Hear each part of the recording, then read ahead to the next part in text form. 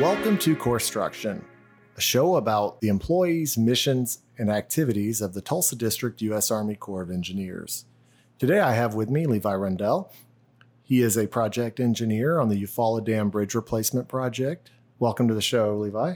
Thanks, Brennan. Glad to be here. So tell me about the project and a little bit of the unique aspects of it. Okay, so this is a fairly large project, large scale. We are completely replacing the Eufaula Bridge, and that is the main bridge that goes over the dam structure at Eufaula Lake, which is the main structure that diverts water from the lake to the river downstream. We have completely replaced the bridge. So the bridge was originally built back in 1960, so it's quite an older bridge, and it definitely needed some work. It had some structural concerns with the concrete holding up the bridge.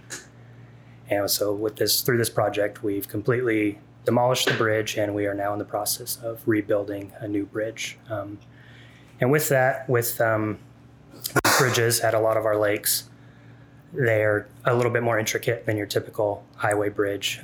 One, of course, being that it goes over water, over a lake, as compared to typically over land. Additionally, these are over our structures, which are manually controlled gates. So we also have to have a large series of catwalks, platforms to hold the equipment that controls the gates. Through this project, we've also replaced the torque shafts for the gates, which are the main rotating masses that control the gates. Think like an axle to a car wheel. We're replacing the axle as well. So a few different phases with this project that we're doing. So, guys, a lot of the damage the bridge deck suffered was due to, wear, people driving across the dam, especially in 2015 when we had the flood. We started seeing a lot of cavitation on the roadway. You guys noticed that it needed to be replaced. And if you're wondering about the echo, by the way, it's because we are actually here at Eufaula doing the project in the project building. We're doing this interview. So you guys noticed that the bridge deck needed to be replaced, and you start the planning process. And you guys, when did you start construction actually? So we actually started construction March of 2020 is when we closed the bridge officially and began the first phases of demolition. And we really, kind of to back up a little bit, it wasn't just the bridge deck that was in poor shape. The supports that hold up the bridge are really what was deteriorating. We had exposed metal inside the concrete, which is a pretty big sign that you have some problems. And the deck was in rough shape as well, but the big structural concerns were the supports that hold up the side of the bridge. We also had metal girders on this bridge, which are the supports that run parallel with the roadway. And in newer, more advanced standards, we've kind of gone away from the metal girders and have gone towards these precast girders that we're using for this specific size of bridge. And one of the unique aspects of this bridge is you're using a different type of concrete for the panels. Just so like Keystone, which was replaced, I think it was finished in 14, right? Or 15. Mm-hmm. And that also has panels, but this is different. This is done in a different way. So this method we're doing is a fairly different way than your standard bridge method, or one of the more standard bridge methods that involve deck panels. The panels themselves are very similar to the Keystone panels. Typically, how you'll do a bridge is you'll lay down all the panels of this type. You'll lay down the panels, and you'll drill a very large hole through the entire width of the bridge, through every single panel, a hole that lines up. And then you'll put a steel strand through these holes, and you'll pull it real tight. Think like a rubber band. You pull the rubber band really tight, and you'll grout it in so that it sticks. And then when you release that, now you have all this built up tension, and it wants to relax on itself. So it pushes those panels together and uses a compressive force to kind of hold the actual bridge together. In recent times, as we've been kind of demoing bridges and rebuilding bridges, we've realized that there's been some issues with this post-tension method where those steel strands that are buried deep in the bridge, they kind of hold the bridge together. We've been realizing that there's little air pockets in those holes. We can't completely fill them in with grout, and that causes moisture to get in, which corrodes a lot of these steel strands and breaks them. They've been corroding, breaking, which is not good. That's what's holding the bridge together, and you can't really tell that it's failing until you take the bridge apart. So this new method we're doing, we're actually able to do it because of a new kind of state-of-the-art concrete technology. It's called ultra-high performance concrete, and a lot of times you'll hear it referred to as UHPC. And it's basically a extremely strong concrete. It's really only used in the joints. So instead of placing all the panels and squeezing them together, we'll kind of place the panels next to each other with a little space, think like puzzle pieces. And this goes between that space and really acts as a glue. It kind of holds the panels together like a super strong, really strong glue.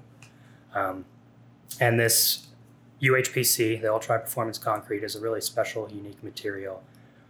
So typically, one of the ways we judge the properties of concrete is how strong it is. And to do that, we make cylinders, concrete cylinders, and we test the strength of it by squeezing it and seeing how much pounds per square inch it takes to break the concrete.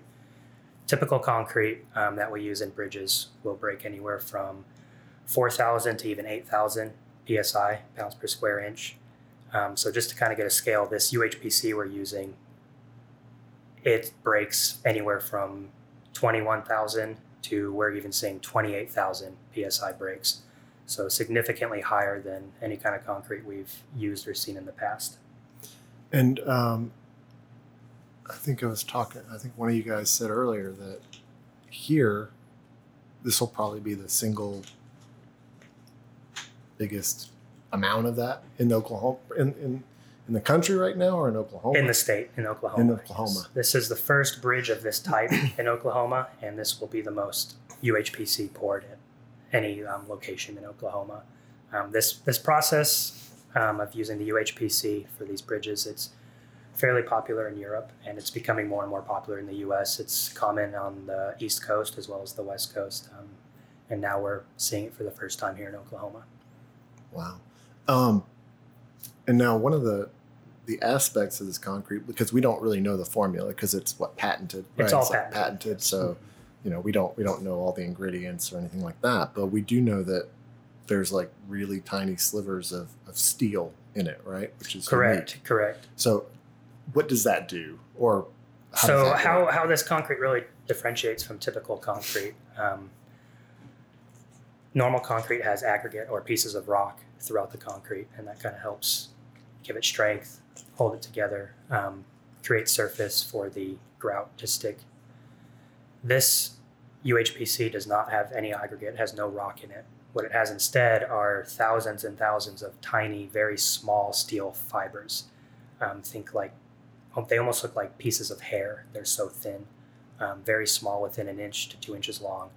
And they dump these fibers into the mix, basically in lieu of the aggregate. And that gives it a lot of tensile strength, which concrete doesn't typically have.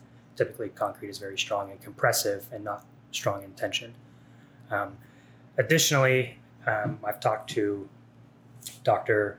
Royce at the University of Oklahoma. They've been working with the Oklahoma Department of Transportation, who has been kind of partnering with us in this project. They've been working a lot with us on this, as it is one of their highways, and they've been a huge help. And we've been working with them and the University of Oklahoma, and Dr.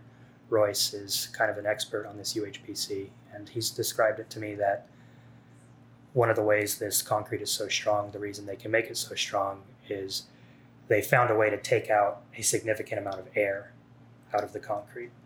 So it's very, very dense, extremely dense. And if you think about the molecular level, taking the air out of that allows all the molecules to be closer together, which allows for a stronger bond between the molecules. So that's fascinating that they figured out a way to make it. I mean, that's like almost 5 times as strong. What you said, it was about 5,000 to 8,000 pounds. Typical is 5 to 8, and we've seen brakes at 28,000. Oh wow, yeah. So that's like more than 5 times. Yeah, we're looking at 3 to 4 times the strength, and which is just crazy. I've never seen anything that strong before.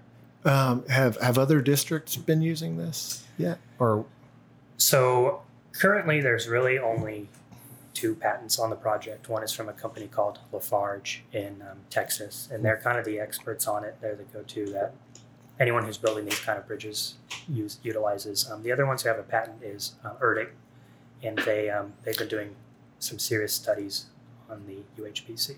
And that's the Engineering Research Development Center, right? Yes, sir, and there's 2 of those, aren't there? Or sort of. There's 2 locations. Correct. Vicksburg, and is it the one in Vicksburg? The one in Vicksburg. Okay, so we'll give Vicksburg the credit that they so rightly deserve. Are we using? And now these are being cast down in San Antonio, Texas, and then they truck them up here. So and we have a panels, QC on site. Correct. These panels and the girders. Now they're made of the typical concrete that we're seeing the 8,000 psi brakes at, and those are being made cast in Texas.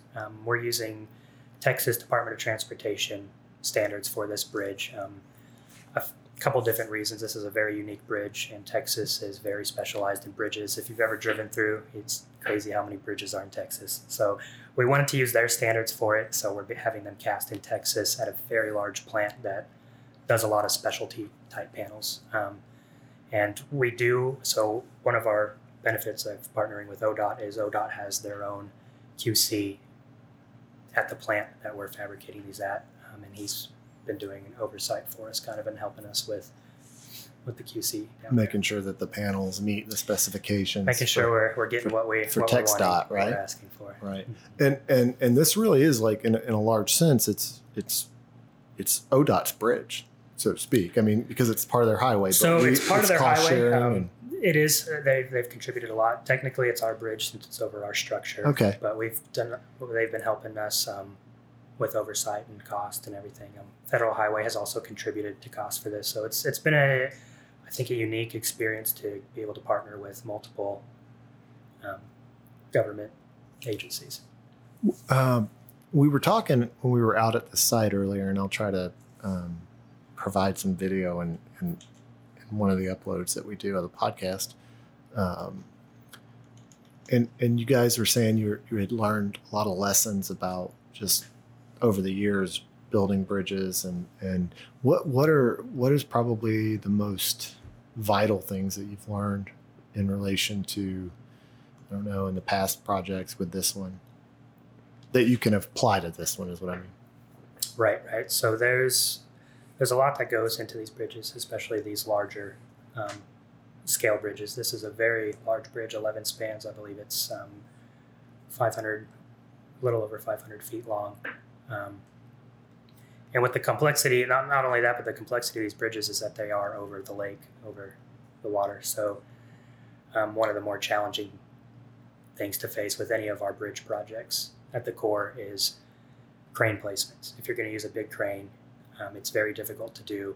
Normal construction that's not over water, you'll typically put the crane on the ground off to the side of the bridge. But because we have a lake on one side and a 70-foot drop to a river on the other side, we have to place the cranes actually on the bridge, which is very difficult to do because now you have the entire weight of the crane and anything it's lifting up being supported by the bridge. So there's a lot of engineering calculations that go into what we call crane placement plans, and it's the contractor's way of explaining to us that where they're putting the crane is not going to destroy the bridge or a portion of the bridge.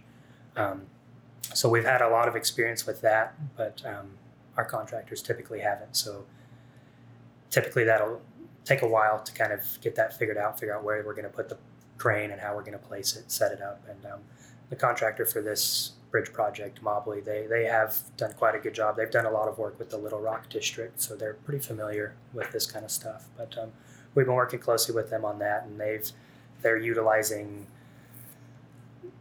3 different typical tire cranes, and then they're also using a giant, what's called a gantry crane, and it's basically a crane that sits on rails If you think about like a U-shaped crane, an upside down U, and the Mhm. crane just skates alongside the bridge. So that was one of the bigger complexities starting off this project, was getting the gantry crane installed and set up. Yeah, it looks like something that they use at the ports. It does, Those- very those similar port to cranes, what yeah. you would see pick up shipping crates, that kind of stuff. And if you've ever seen a photo of a powerhouse, there's almost always it's a gantry crane, right? That's Correct. almost always a gantry crane in the powerhouse, so that if you ever have to lift one of those turbines out or whatever, Correct. at least for our vertical turbines. So we've used the gantry crane at Keystone, the contractor did. So we've had a little bit of experience with them through that. Another problem we ran into at Keystone was the deck panels. We had a lot of cracked, flawed deck panels that we were receiving because those were also made in Texas and shipped up here. We had to reject quite a few of them. So with this project, we've had a lot more eyes on our fabricator plant. I mentioned we have the Oklahoma Department of Transportation, QC personnel down there, and myself, as well as a couple of our designers from the district, have made multiple trips down to the fabrication plant just to smooth out any bumps and make sure everything is operating and running smoothly. Yeah, that prevention on the front end saves you the trip it has. too. Right? Probably helps the contractor out too, because then they're not trucking something all the way up here. Just Exactly. It saves a lot of time and money. Right. So the question, everybody really wants to know is, when is the project going to be complete? What are we expecting? Like, what could we tell the public as far as when they should potentially be expecting an opening, weather permitting, of course. Weather permitting, we're looking at, our goal is March of 2023. Okay. So this has been a 3-year project, and that was originally our goal, to get the bridge back open, up and running. And it is a very long project, and again, there's a lot of complexities involved with this bridge. It's a very large bridge, and with the new type of construction. But our goal is March of 2023, so about a year and a half, a little more. Yeah, but I mean, you had COVID happen, and were you guys impacted by the 2019 flood at all, or that you were still in sort of the planning? We were still in our stage? final phases of planning. Yeah, doing that, so so that hasn't affected us too much. We've had some flooding this year, but we've been overcoming it. Our contractor's been doing a really good job of working with us and our team as far as giving gate control back and forth. And Well, I mean, weather's always. I mean, you that's any always construction, it's always it's always the weather's biggest always variable, there. right? Especially here in Oklahoma, you never know what's going to happen. right. I mean, yeah, and I think that's pretty much true everywhere. I don't know. Maybe out in the desert, it's extremely consistent in the desert. Right. But Yeah. it's always the most consistent and the most extreme. It is. Between the floods, and we've had some ice storms that have shut us down for a little bit, but we are still tracking. We're still meeting our schedule. Our contractor's still meeting all their deadlines, and we're looking like we're going to be on schedule with this. No, you showed me where you were using some neoprene at one spot or at several spots, and tell me about that and how that supports everything. So under each of our supports at every pier, so there's 11 spans, and at the upstream side and downstream side, so 22 total places where these spans rest on the actual piers. What happens is the bridge has to rest on something, and the thing that it rests on are these large neoprene blocks. They're probably a foot by 2 feet, rectangle shape, and maybe 6 to 5 inches thick. And it's basically a giant rubber block. And the entire weight of the bridge rests on these 22 rubber blocks. And it's a very interesting material, and they're used in almost all bridges. If you're driving under a bridge on the highway, sometimes if you look up, you can see the rubber blocks sitting under there. But it's a very strong, flexible material. So the bridge rests on it, and right now we've got girders and some deck panels set on some of these neoprene blocks, and they just barely squeeze where you can see them bulging out on the sides, but they still hold their form pretty well. And one of the benefits to these, or the main benefit why we use these, is in a bridge, in any kind of construction really, you have expansion through heat. As things get hotter, they expand. As they get colder, they contract. And these allow for the bridge to expand. It gives some flexure to it so that we have a little bit of wiggle room. And there's some seismographic benefit to that, right? As well, like there are for these. So they actually have metal dowels that go up through the middle of these rubber neoprene seats blocks, and they're slotted to go vertically across the bridge, the parallel of the bridge.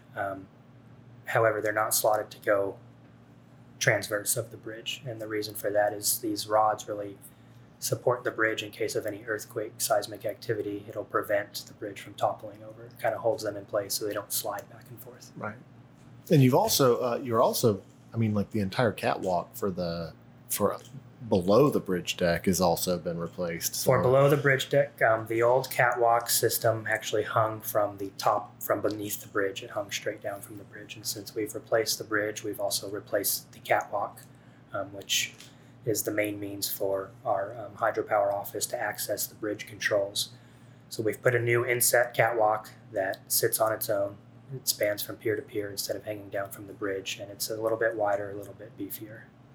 Yeah, that'll help them when they're trying to get their tool. You were saying their tools and stuff. It gives them a little bit more room to work around, and they do a lot of work down there. They do a lot of maintenance, and they control the actual bridge gates, so it'll give them just a little bit more room.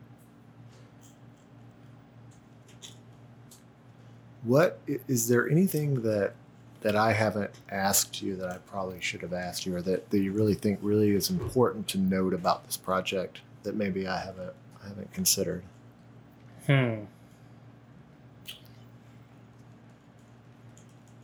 Take your time. Yeah, I'm thinking that it's a big project. We've had a lot, going on with it, but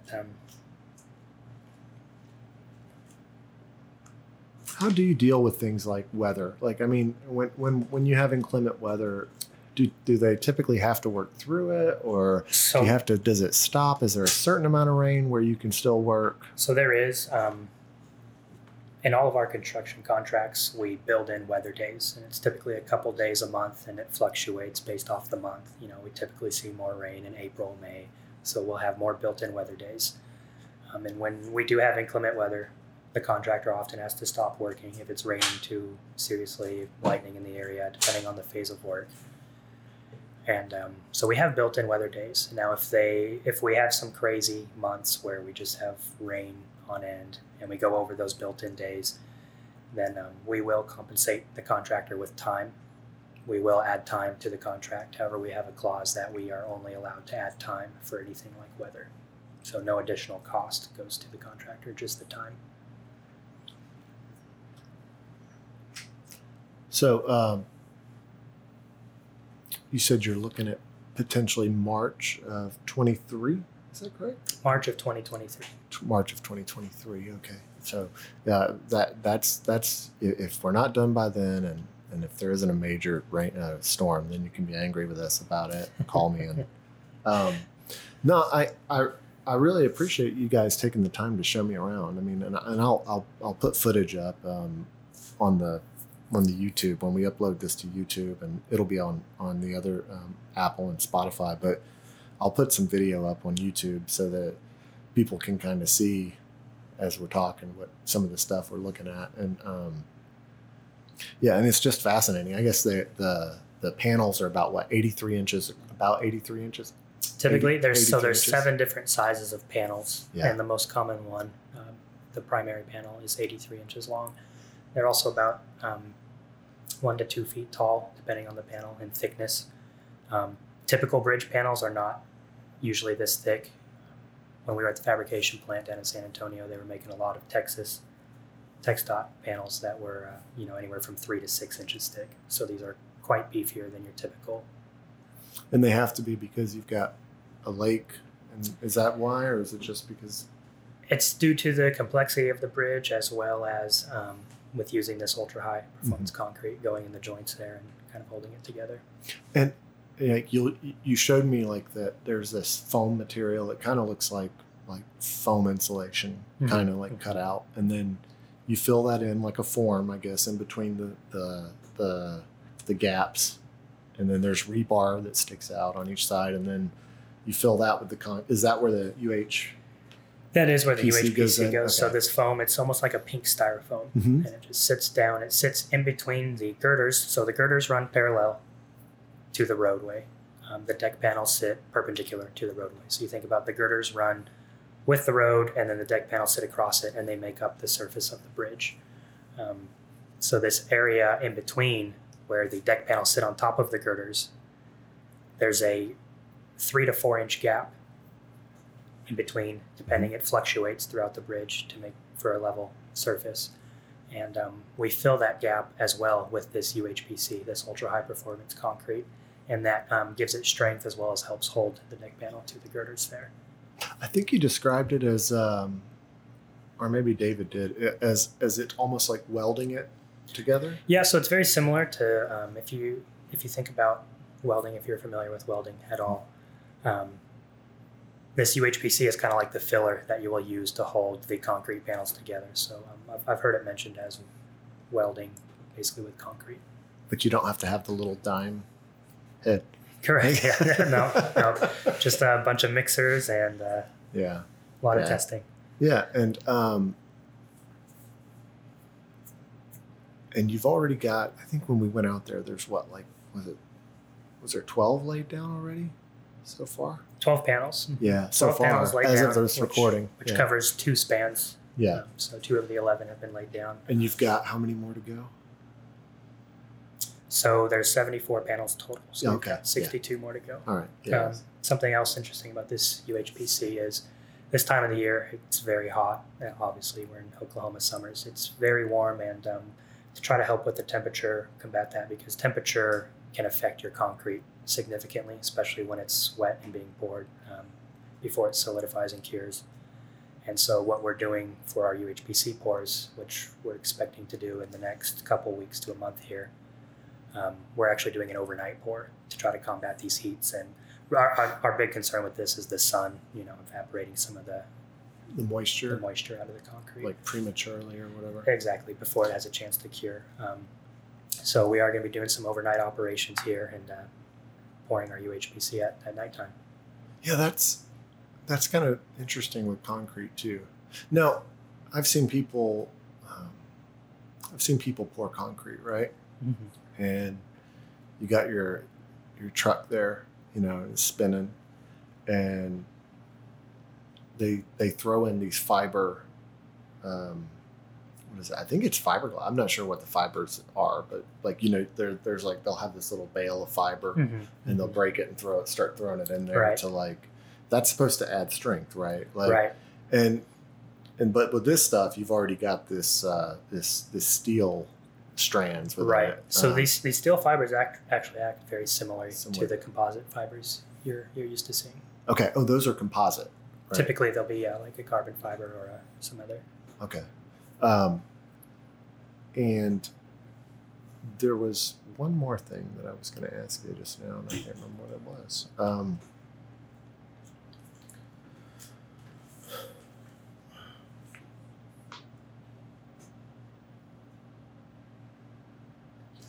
I guess that's it. So we can go back to that question. Is there anything I haven't asked you that?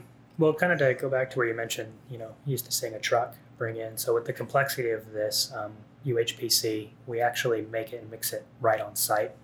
Instead of trucking it in, we'll have large mixers that we sit at the ends of the bridge, and we pour all the different mixes and the steel fibers and everything into these mixers that they kind of look like large, almost like if you've seen Star Wars, the AT-ATs, they kind of look like those, and they sit up top, and you pour them all in the top, and you mix it all in, and then it shoots it out the bottom, where they'll wheelbarrow it, or sometimes they'll use buggies, and they'll move it to the location to dump it.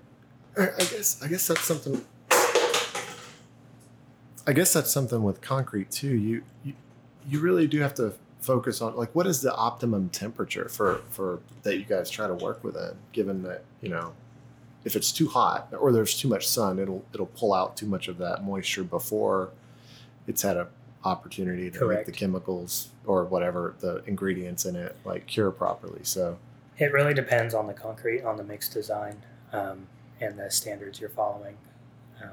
Typically in construction, you want to pour early in the morning before you get those, especially if you're in summer, before you get those summer midday heats. There are standards that tell you when it's too hot to pour. Sometimes humidity is wrapped into that as well. And then other weather like raining, ODOT standard, which is what we're using for a lot of this concrete pour, is basically just flat blanket statement. If it's raining, you cannot pour concrete. So there's some constraints there, but typically in construction, you'll see very early morning pours, and that's very common. And if you do pour, like, I guess, well, that throws off the whole mix, right? Too much water, too much humidity. Too much water, right. Too much humidity. There's actually a lot of testing done in concrete. When it arrives on site, you'll do different testing to see if make sure it has the right viscosity so that it flows the correct amount. You'll also test the air components, how much air is in the concrete. And we'll also do what's called cylinders, where we'll take the concrete directly from the truck or the mixer, wherever we're pouring it, and we'll take samples of that exact concrete, fill them in cylinders, and we'll get multiple cylinders, and then we'll break them throughout the week. So we'll have like a 1-day break, we'll have a 4-day break, a 7-day break, and then we'll have one that lasts all the way to 28 days, and we'll break it at 28 days so that we can see how this concrete is hardening, how much strength it's getting as it cures over these days. Well, yeah, and I guess concrete gets strong. It's supposed to, if it's done right? Get stronger with age. Isn't that the... Correct. Okay. And you typically, not always, but typically you'll see that maximum strength that it's going to get after the 28 days. Those are common last breaks, is 28 days. Okay. Thank you for taking the time once again to show me around and show me you guys have made a lot of progress. I think the last time I was out here was almost a year ago, and I think they were just getting started taking off the original bridge deck, and getting things started. Maybe they were just putting up the crane. How long have they had the crane out there?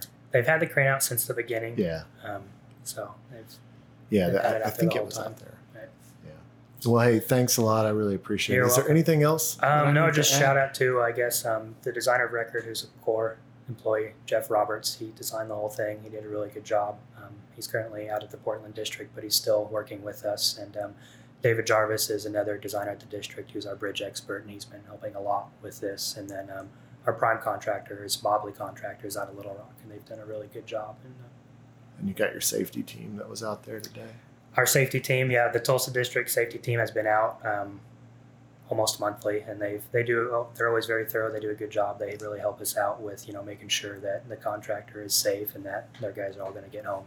Yeah, I was amazed. Like, even when we were down there, you guys were looking for stuff, and I mean, you guys do so much. There's so much quality control that goes on throughout a project, and I mean, I was like, I just thought we were just going to be walking around. You were going to be showing me stuff, and then you guys are like, "Oh, let's have that. Let's double check that, and let's double check this." So there's a lot of little pieces, a lot of stuff to look at, and it's important. I mean, people are going to be driving over this, and you want it done right, and that's a testament to you guys' commitment to safety and making sure that we have a good product at the end of the game, right? Thank you for joining us for CoreStruction. CoreStruction is a production of the Tulsa District Public Affairs Office. This episode of CoreStruction was brought to you by the Engineering and Construction Division, the Tulsa District U.S. Army Corps of Engineers. To learn more about the Tulsa District, you can reach us on the web at www.swt.usace.army.mil. You can also reach out to us on social media, on Facebook, Twitter, LinkedIn, Instagram, at USACE Tulsa, all one word. Thanks for joining us. Have a great day.